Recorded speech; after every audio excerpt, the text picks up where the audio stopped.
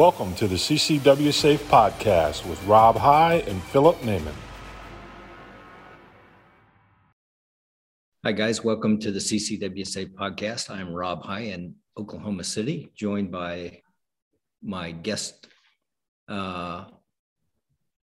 today, Ernest Langdon, and his beautiful wife, Amy. We are so pleased to have you, and we still can't get rid of Phil Naiman. He's in Arizona today, but we'll put up with him for today. We've got look. Who else would you have to kick around here, Rob? Come on.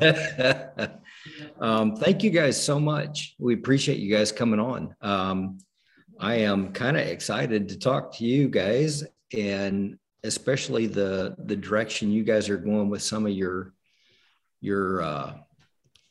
focus on training. You know, everybody out there wants to be Tommy Tactical, and you got to have a basic groundwork before you can actually,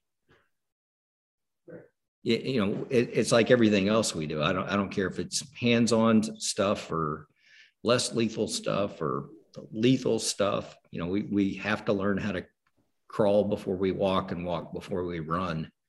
And over the last 2.5 years, the numbers of brand new baby gun owners, and I don't mean anything disrespectful by that. We all started someplace at some time, but there are a lot of new gun owners in this country that are really looking for good quality instruction and direction on equipment. And, you know, nobody needs to start out with a staccato. You know, there's plenty of good stuff out there. You know, our content manager just did an article on a strict out-of-the-box Glock versus a full race gun, and his split times and things like that, honest to goodness, were really negligible. You know, when you're going into a race gun, you've got some extra weights and other things in place, so you've got a lot more managed recoil. But as far as, you know, draw stroke coming out, I mean, he was getting like a difference of, you know, 0.08 seconds and things like that. So the fundamental things work with basic out-of-the-box guns. There's plenty of really good manufacturers out there and things like that. But there's so many guys out there that are trying to press and, you know, well, you need a weapons mounted light, you need a dot, or you need this, or you need that. And you really don't.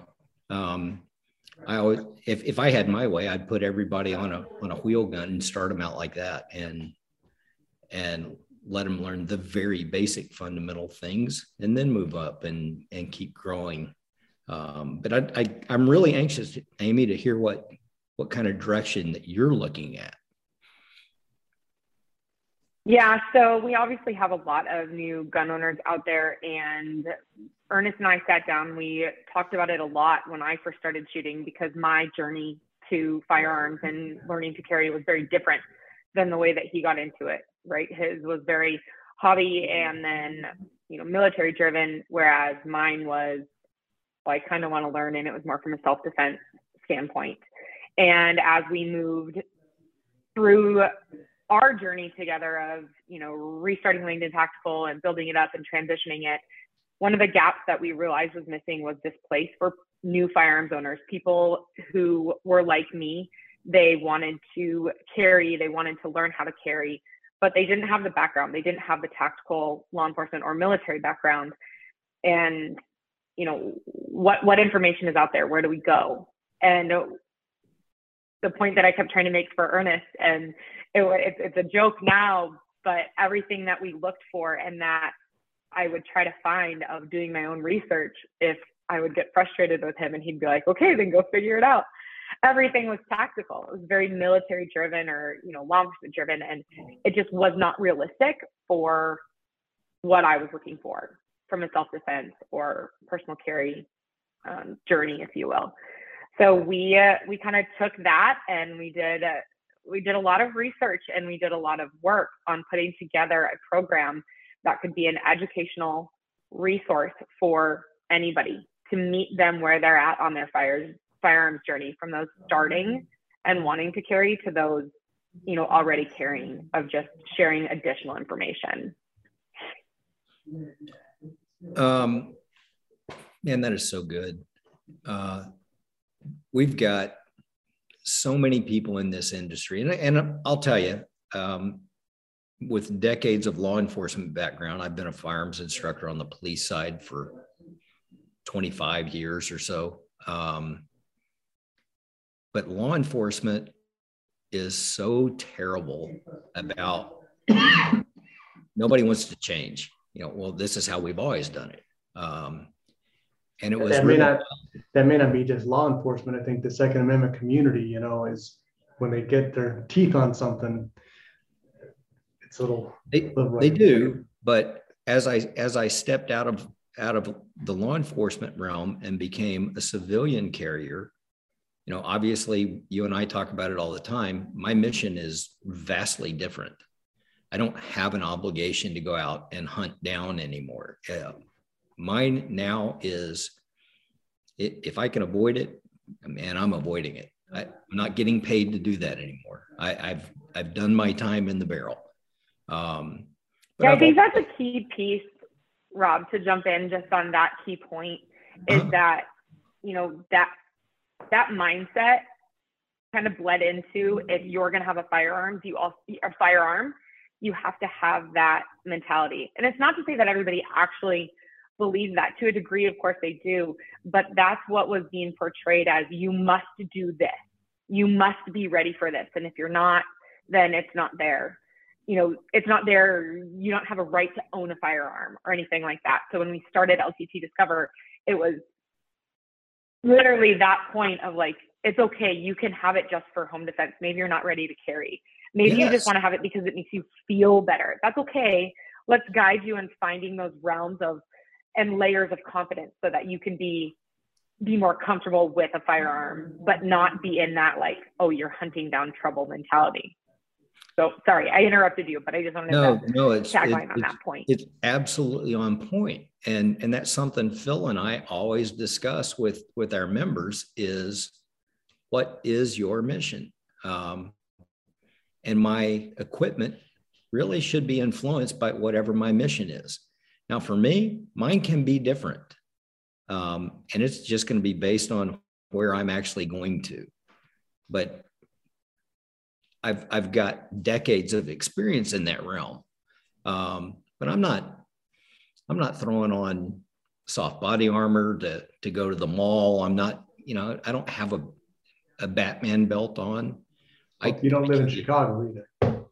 That's a valid point. But I wear, you know, I always, if I've got a pistol, I've almost always got some Palm OC spray with me. I'd way rather not have to go through the hassle of not having any other option available. And there are OC options out there that, you know, I can address this with something in that regard, because we're nowhere near a lethal threat. And there's so many people out there that think that gun, and this is such a horrible mindset, that, you know, if I just show it to them, I'll be okay. It'll scare them. And I'm sorry, I've worked with lots of guys that weren't scared at the fact that I had a gun, and I know how to use it. So if your thought process is I'm going to address this threat and show them I have a firearm, that'll solve it, you're going to get killed with your own gun. You know, the issue with that, Rob, is you're thinking rationally, or you shouldn't be brandishing. We've touched that about 1,000 times, but you're thinking that somebody should be afraid of it. But the person you're dialoguing with at that point in time is a criminal. If they were thinking rational, they wouldn't be criminals. You know, that's their mindset is completely different. And so you can't negotiate with a tiger, right? Or you can't feed a crocodile a finger at a time, you know, hoping he eats your whole body last or something like that. It's never, like we've talked about before, brandishing is almost always not the answer, and it won't get the desired effect you think it would have anyway. Yeah. The other end of that is, whether it's in the military side or the law enforcement side or the civilian side, we've all seen all those people out there that are self-promoting pompous idiots that even if they do have a skill set, it really kind of make that sour other people, especially new people. I've watched a guy that came, he did his time in the military. He wasn't just an enlistee. He was in the teams and really special guy, but he just berates just Joe Citizen and his wife. And these people are just like, that guy's just an absolute, he's just a turd. I never want to be around that guy ever again. And I'm not training operators. I'm training people that don't know anything about this weapons platform, and they're very eager to learn. And actually, it's kind of been my experience that they're easier to teach than cops, because a lot of people coming into that profession think that they have to be aggressive and they have to do this and I got it figured out, and they don't. I mean, otherwise I wouldn't have to teach them firearms. What is some of the stuff that, I don't know if you guys are very actively plugged in and running classes now, or if you're doing online content, and that's kind of what I was really interested in. Yeah, I do. What do I got? 8 classes on the books this year. So I'm not teaching nearly as much as I used to, but I still teach quite a bit. And to your point, a lot of guys that come out of the military have a very difficult time transitioning from the way they teach in the military to the way they teach in law enforcement too. I mean, you can get away with saying and acting ways in those career fields and those types of training programs that are just completely unacceptable for the civilian market. And I would argue that often some of that is not it's not necessary and probably counterproductive in both the law enforcement and the military world as well. If you're trying to teach someone a complex skill, what is a relatively complex skill, shooting a handgun, berating them and yelling at them and telling them they suck is not the right direction for skill improvement. So I think that I would argue that point, that the military probably tries to take what they would do in a physical training realm or a boot camp realm, and it's like, oh, well, I'm going to do the same thing. I'm just going to plug in firearms. It's not the right direction in that realm either. Yeah, exactly the same thing in the law enforcement. Yeah. And we're evolving. They're making improvements, but you still got guys that was the program they came up under, and they think I still need to come out here and just be hard nosed and in somebody's ear. And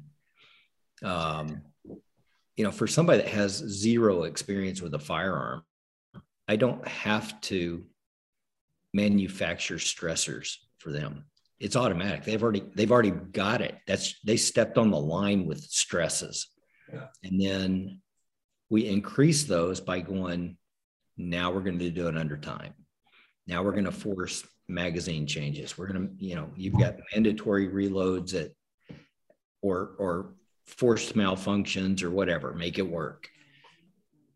But it's not done with, because we build in those confidence builder things and those stressors from day one with just the change in environment for them. We know how to manufacture stress. So when it comes time to learn any critical skill, the focus should be on learning the skill. The stressor stuff is already, that we work on that someplace else. So I agree. Well, for a lot of first-time shooters, those don't even exist. Like, that's not, it's foreign. What's a reload? They don't even know, right? And the chances that they're going to get in a gunfight that involves a reload is not practical. right? They're not going to have a 2-second draw and a first shot, straight on target. Like, what does that even mean, right? They're still trying to figure out, how do I load the ammo and put the magazine in the pistol, and which way does it go, right? So it's like a lot of that stuff, just from an entry level standpoint, is not that language it has to be thrown out the window to just get people to know and understand. But they have this fear driven mindset of wanting it, and so you've got to start. You have to just start at the basic, simple level, and to tie into the training is, as a company, we're trying to bring together that training full circle, right? We're trying to start it at the entry level shooter, through the person carrying that's just home defense, but then also, who are the tactical petties, if you will, and the tactical shooters or the competitive shooters. And Ernest, that's obviously his bread and butter, where he goes, like, have that training and that teaching available to those shooters as well. Yeah. I think one of the things Rob said earlier that I want to touch on is there's a natural stressor, right? And for first-time firearm, like you're saying, Amy, that they don't know how to make a reload or load the magazine the first time. And now you're going to talk to them about a tactical reload. But there's enough natural stressors, and when you're dealing with somebody for the first time as an instructor, it's the person to person. It's making everything safe, but getting them in a comfortable mood before the gun ever goes off, that they've handled it. They know what the grip is. They know what you've talked about. You've had a long time of explanations before the first percussion cap goes, and all of a sudden there's a bang.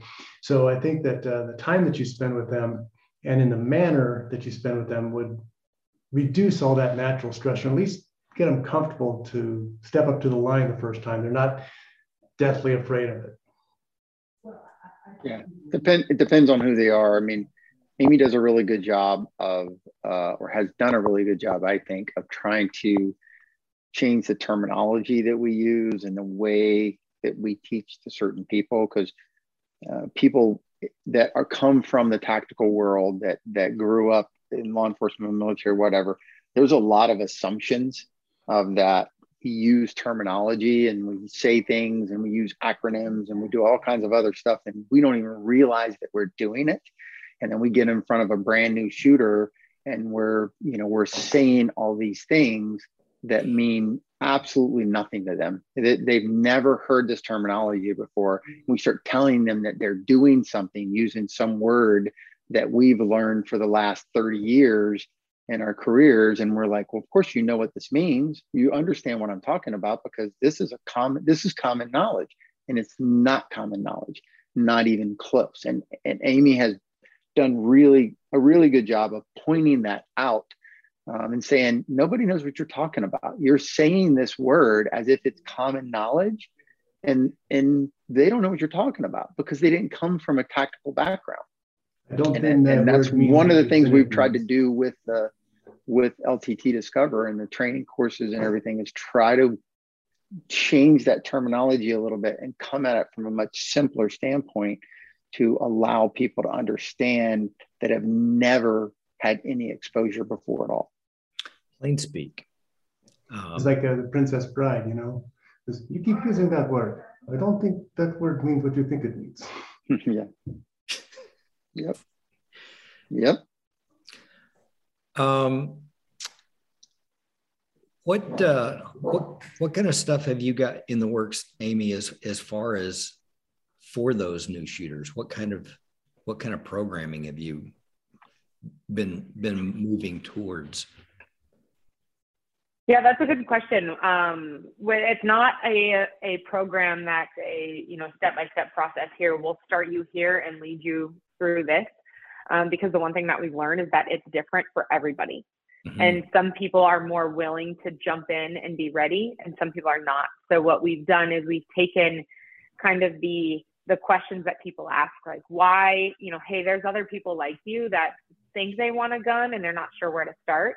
So how do I go about finding the right gun for me? We put together several different video topics. Some of them are a little bit longer, but a lot of them are fairly short. And it walks you through, okay, if you're working on finding the right gun for you, here, go to your local gun store. Here are the questions you can ask.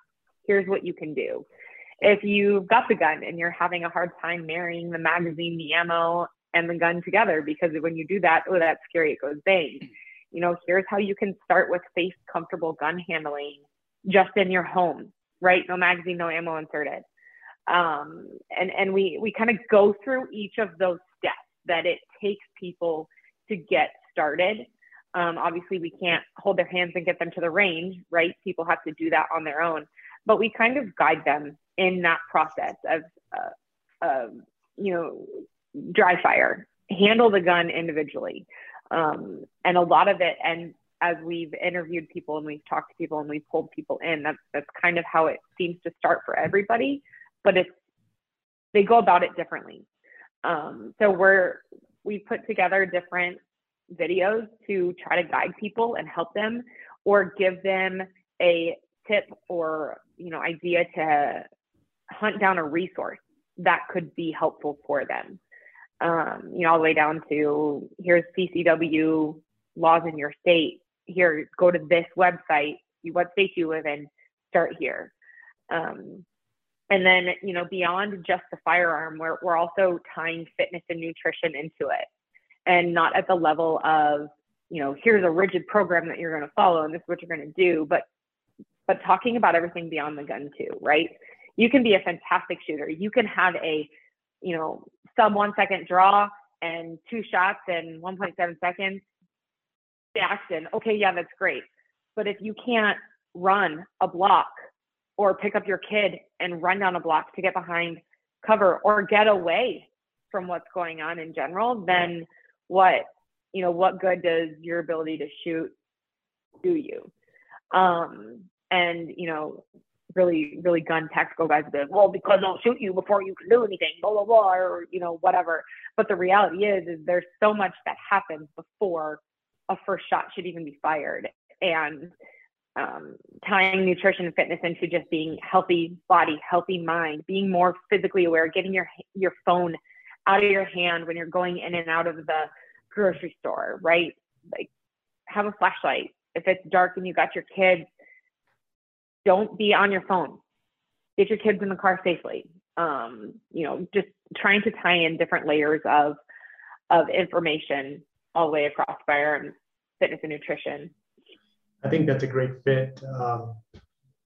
Obviously, you've talked to some of the same guys I've talked to too about that, with that response. But, you know, we have a responsibility for our own care. We are the first responder to whatever happens to us, right? And if you are physically incapable of defending yourself or leaving an area, that leaves like only the use of deadly force to protect you, where something else should have been available. And it's our responsibility to, you know, I've had 4 knee surgeries and a shoulder surgery, so I'm the walking wounded, but it's our responsibility to maintain ourselves in the best shape possible to protect our loved ones or to evacuate. I mean, maybe it's a fire or it's a car crash and you've got to lift some things and move them. You know, it's more than just the firearm. It's about being a functioning person that can help when help is needed. I would take it even one step further. I mean, there's a lot of people in this industry that, you know, they're great shooters and they, you know, spend all the time on the range and they go to all the stuff. But, you know, the number one killer in the United States is still heart disease. I mean, it's still, you know, people are dying of heart attacks and because they haven't taken care of themselves and they can't control their eating. And it's like, great, you've got a spectacular draw and you can pull, you know, 15 splits, but you're going to die of a heart attack long before, or way more likely that that's going to happen, that you're ever going to need to use your firearm to defend yourself. And I think, you know, I'm a gun guy as much as a gun guy can be. And if I leave the house, I'm carrying a gun.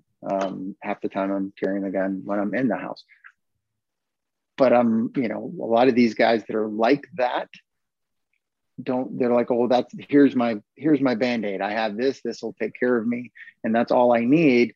And it's like, that's the chances of you really needing that gun are relatively slim. Thank goodness. And obviously things are changing in our country, I believe right now, but relatively slim. But your chances of you dying of a heart attack if you don't take care of yourself are relatively high. Yeah. You know, we touched on a little bit of everything. I think you have a responsibility to be physically fit enough to not just get yourself out of the way, but in the event that we're not at a lethal force kind of thing, I can at least keep you off of me, or keep you off of me until help arrives or whatever. But we press really hard for education, for, I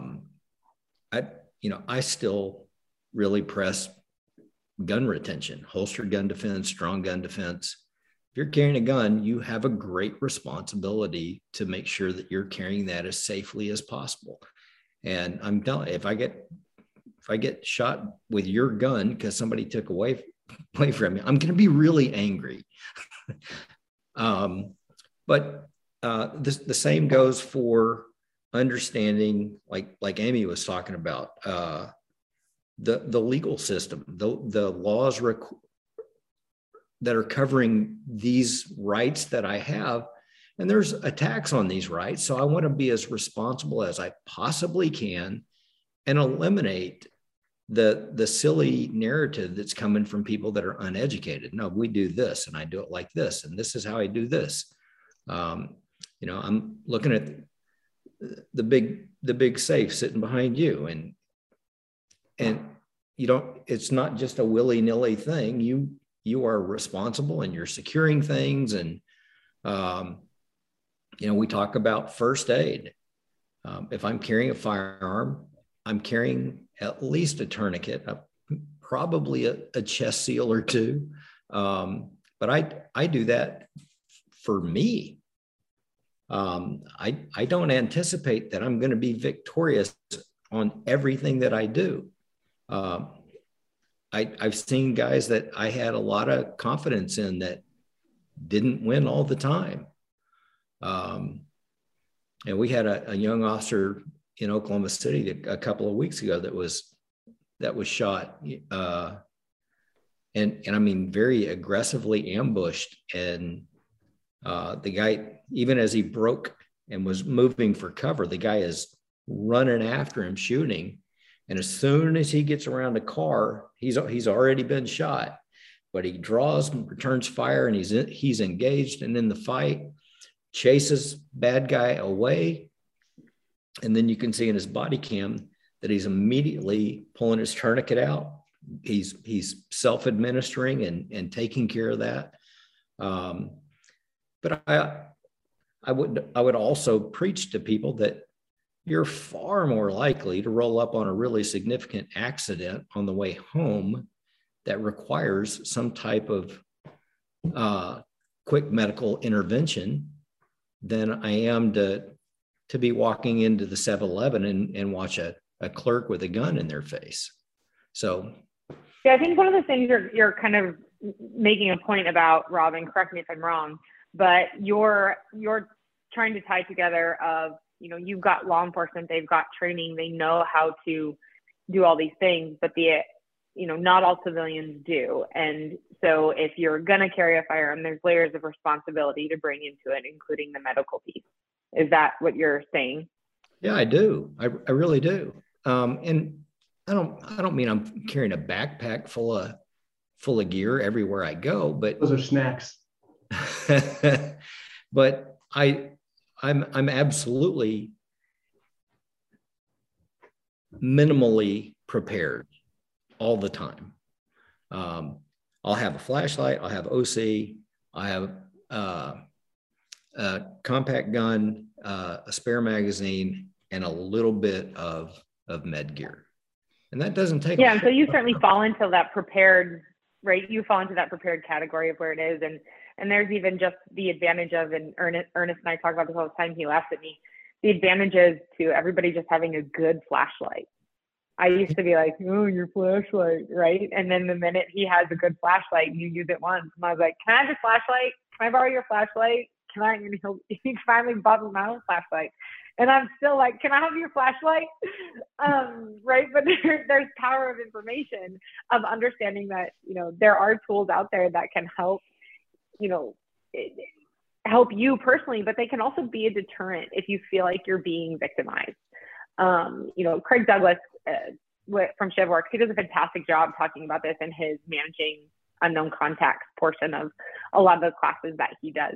And I really do believe, I've always believed in intuition and awareness levels, but there really is power in awareness and your intuition. And, you can have a firearm, you can talk about it, but sometimes even just a bright flashlight, that'll deter somebody, because your confidence combined with just shining a flashlight, if you think you see something, will make somebody walk away, because you're illuminating and drawing attention to somebody who doesn't want attention drawn to them. So I think there's a lot of power in looking at equipment as a whole, and not just focusing on the firearm and the tactics behind being a seasoned firearm owner. That's awesome. A little bit earlier, you made a comment about the level of responsibility, and I think that it's important as firearm owners and as trainers, people in the industry like Rob, that we leave it at that we explain and expect people to rise up to this level of responsibility.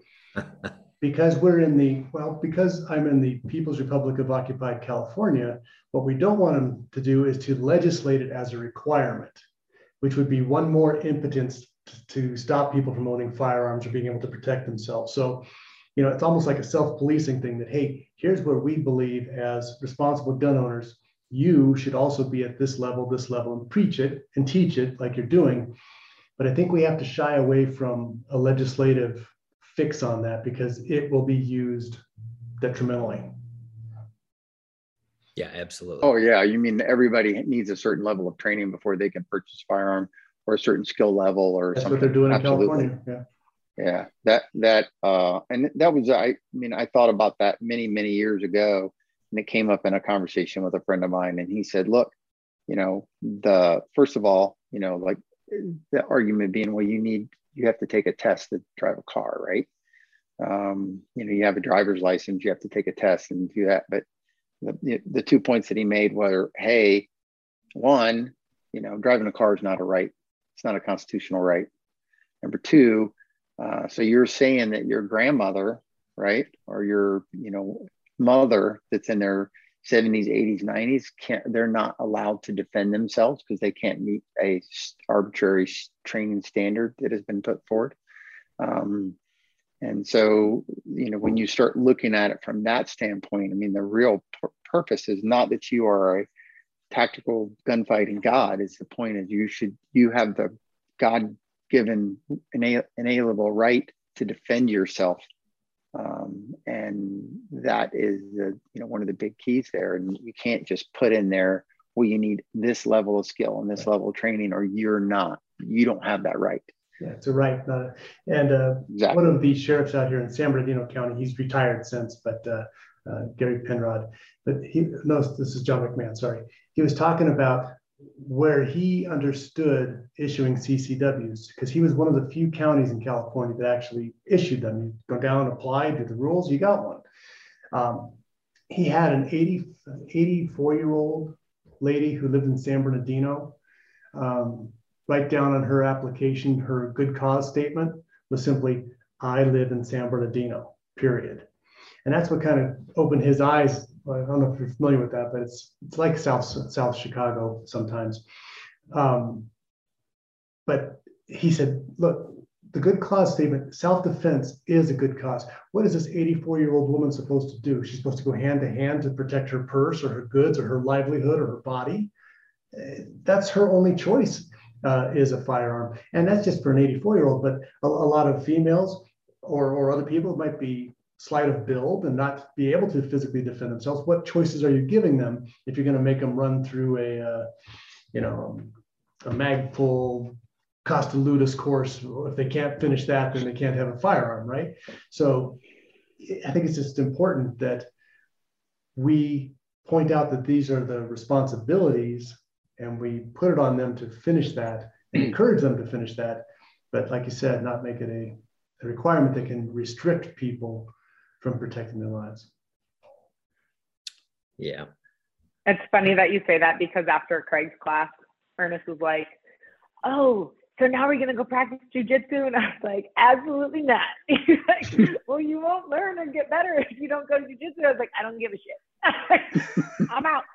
Right? Because it's just not, that is not enjoying to me. It was not, that it was awful. It was brutal. And don't get me wrong, I love a good, horrible, you know, hard workout, but you know what? I'm good.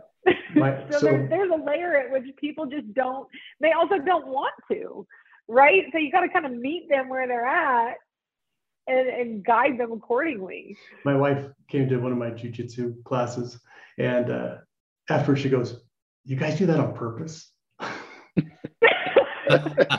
feel that.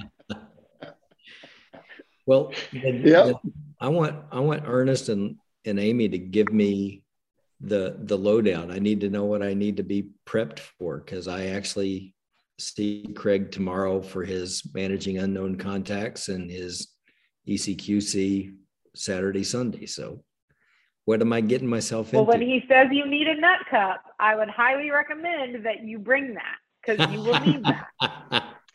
Yeah, there's a lot of physical contact. I would definitely wear a beanie or something along those lines. Your ears are going to hurt. There's going to be a lot of stand-up Greco-Roman stuff. There's going to be close-in pistol shooting. There's going to be fighting for a gun. If you've got a holster, a good holster for a Glock 17 Sims gun, I would bring that, because you'll, instead of just sticking the thing in your pants, you'll have a holster to stick his Sims gun in. Unless you have your own Sims gun, I mean, he'll allow you to use it if it's an actual correct Sims gun. But I mean, I would be prepared a box of Kleenex for your tears, or maybe that was just me. I personally thought it was one of the best training classes I've ever been to. I mean, it was a lot of fun for me. I don't think it was as eye-opening for me as it is for a lot of people, but for a lot of people, it's a very eye-opening experience, because they think, oh, I have a gun, so I'll just shoot you. You know, that doesn't work out that way. And Craig does a really good job of pointing that out.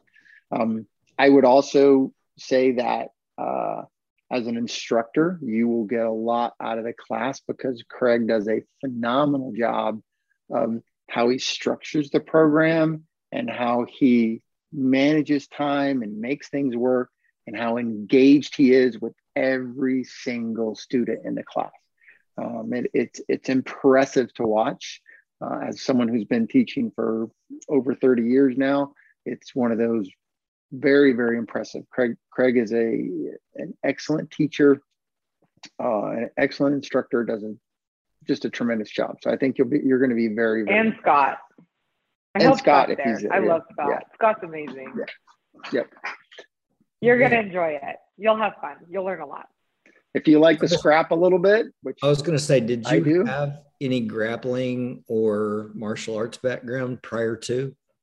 Me or Amy? You. Yes, I have some. Yep. But and that's very helpful.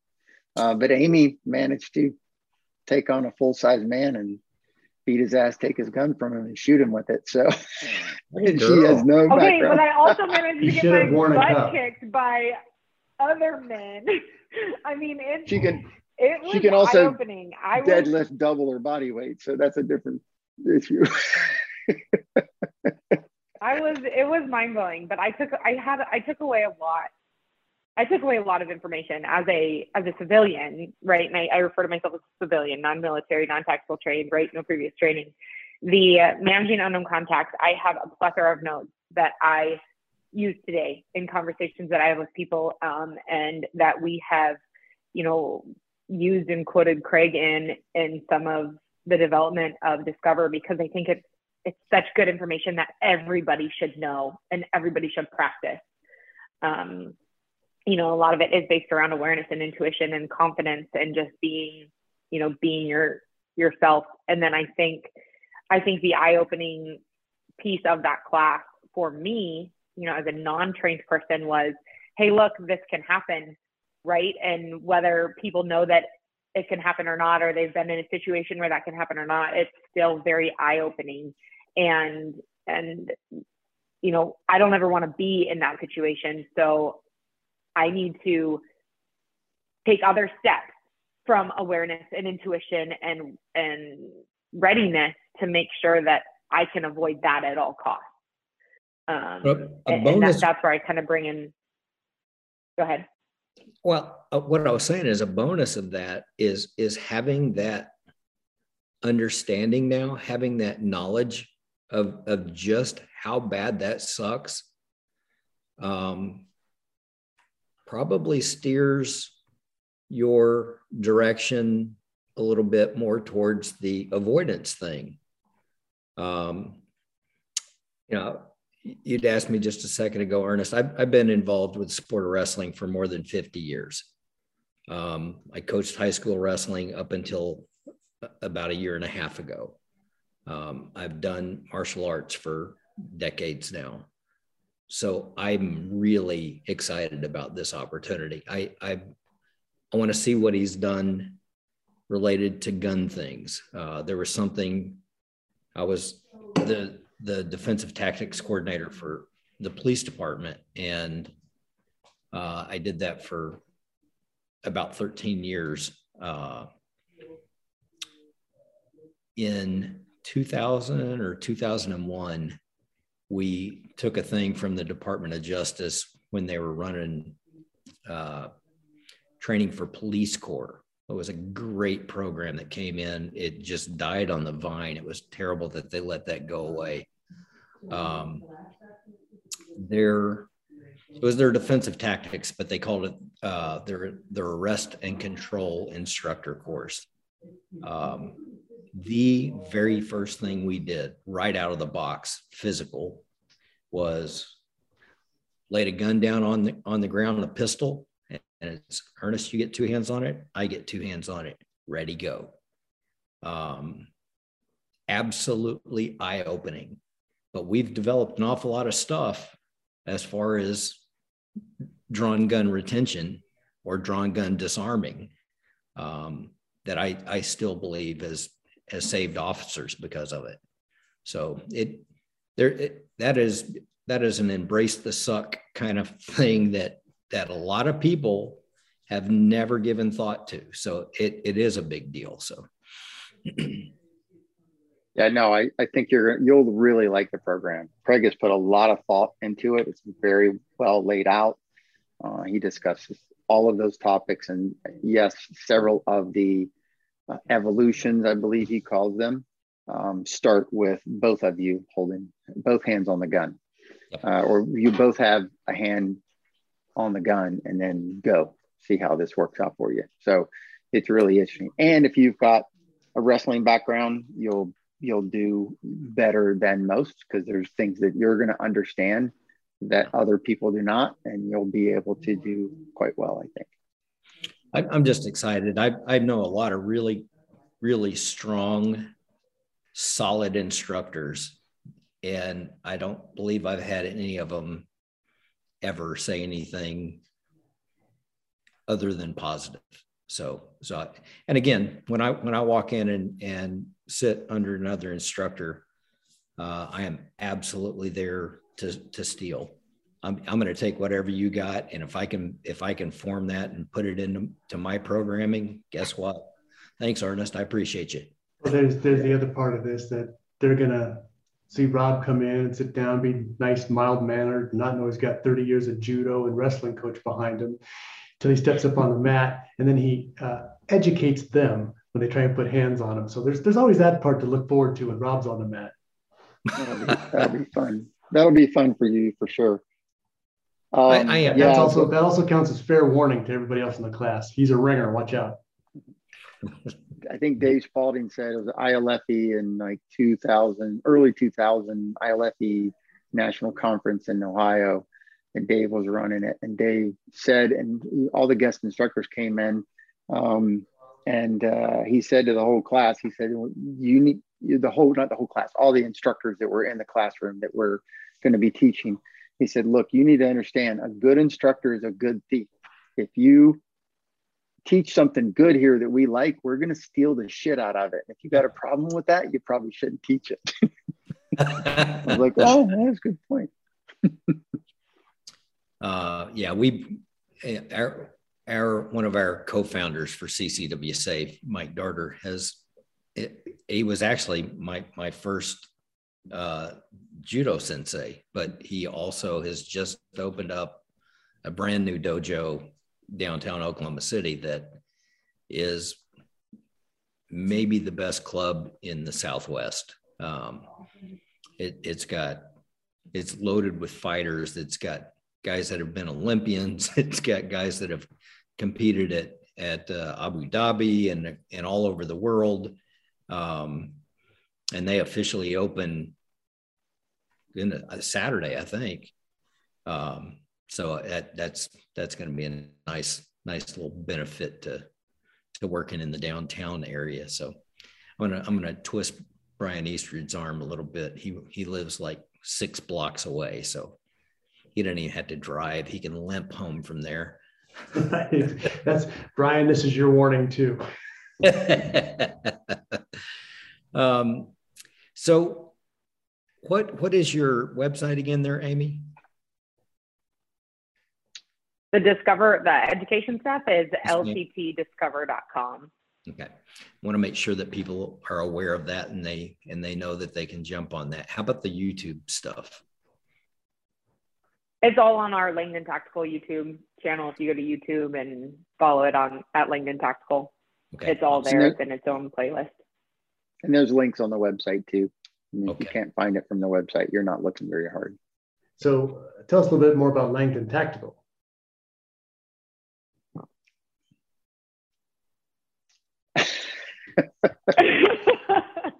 So Langdon Tactical is, I would say, a relatively diverse company at this point. Discover being a growing part of it, but really it's almost at this point a way for us to kind of give back to the industry. And it was we really needed to do that. We do custom gun work. We sell custom guns. We bring in guns and do custom gun work. Right now we're working on obviously Berettas, 92s, and PX4s. We've done really well with the Beretta 1301 shotgun, the 1301 tactical shotgun. We are working on Glocks as well as a broad variety of Glocks. We have some parts for Glocks that the one we're bringing back, the striker control device. If you're not familiar with that, but the striker control device is a part that we're producing and selling now. We have a new part for the Glock that we'll be launching here relatively soon. We think it's going to be really popular.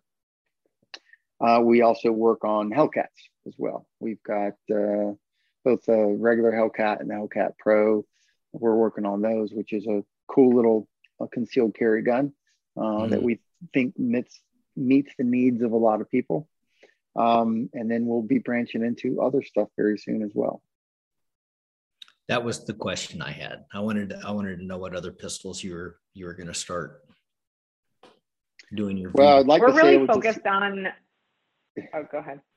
I was going to say I'd like to say it's a secret, but there's been some pictures leaked on Instagram. So we will I don't know exactly what the timeline is going to be, but very likely we will be launching into working on HKs here very soon. The P30s primarily. So.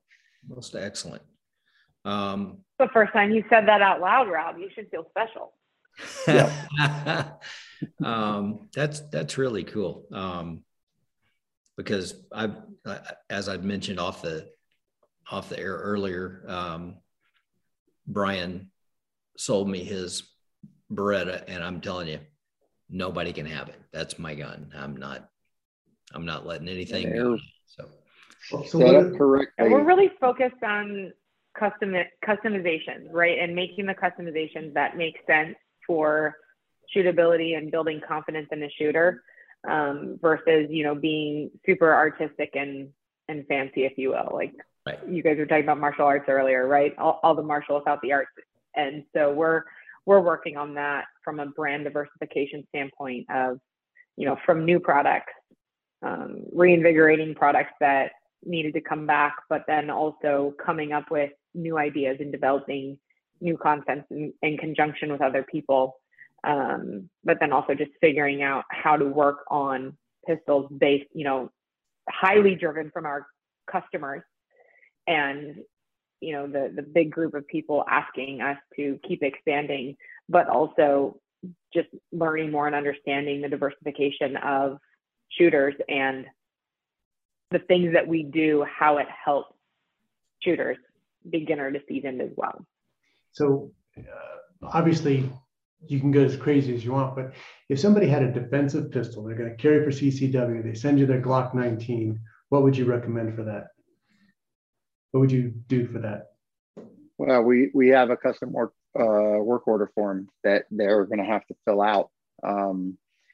We do custom trigger work on them. So to make it a little bit more manageable on the trigger, we put an Apex trigger in there. We don't have to, but we do on all of those. The Apex trigger piece makes the trigger a little better. It's not dramatic. We don't change any springs on the Glock, so we're not making it crazy light. We make it more consistent and a little bit, maybe slightly lighter, because that's part of the consistency. So you could argue that it's kind of like getting a trigger on a Glock after you've got 3,000 or 4,000 rounds through it. It's not the same trigger as it was when it was brand new. So we're kind of accelerating that to where now it's the trigger it's going to be after 3,000 or 4,000 rounds. But the Apex piece makes it a little bit gentler on your finger for a lot of people. The Glock triggers can be rough as far as how it feels and what it does after a long training session.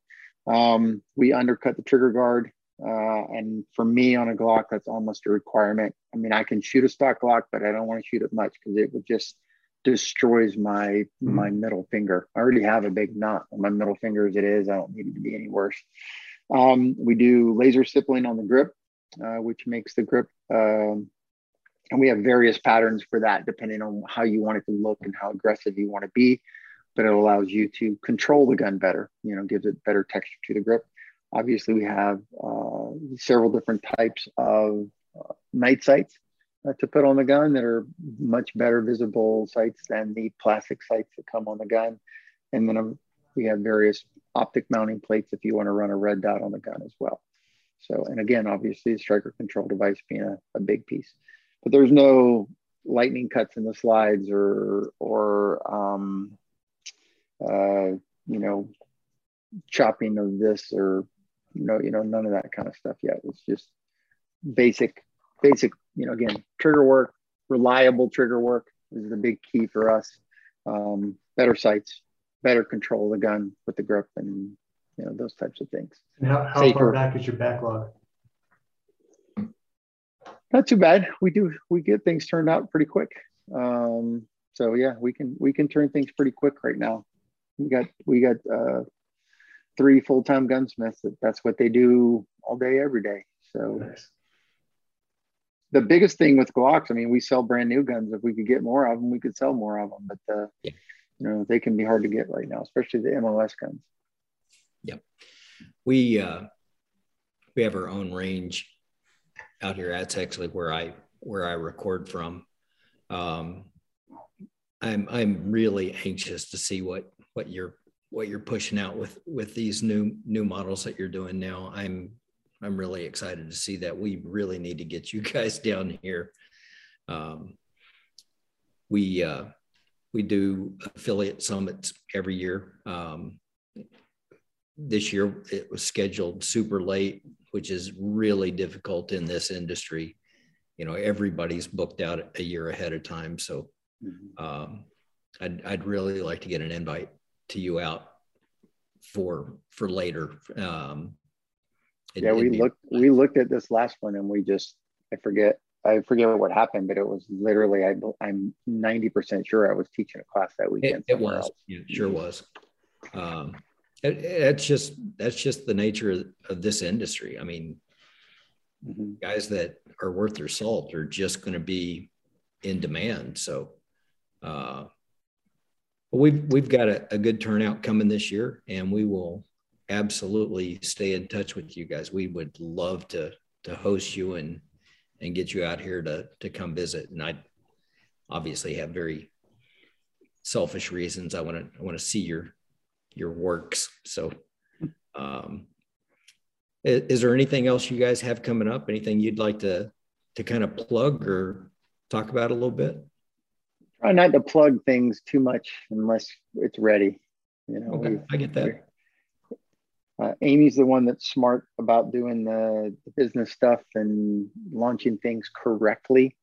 And one of the things that we, at this point, pride ourselves on is when we launch something, we're actually ready. Yep. Obviously we've let the cat out of the bag that the HK stuff is coming, but we want it to actually be ready when we say it's ready. Yeah, that's fantastic.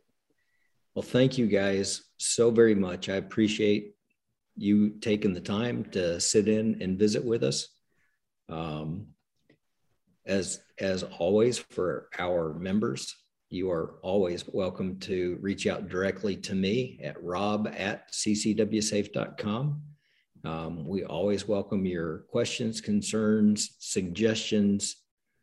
The critiques on Phil has slowed down, so I think we got him in line finally, but we'll see. We'll see.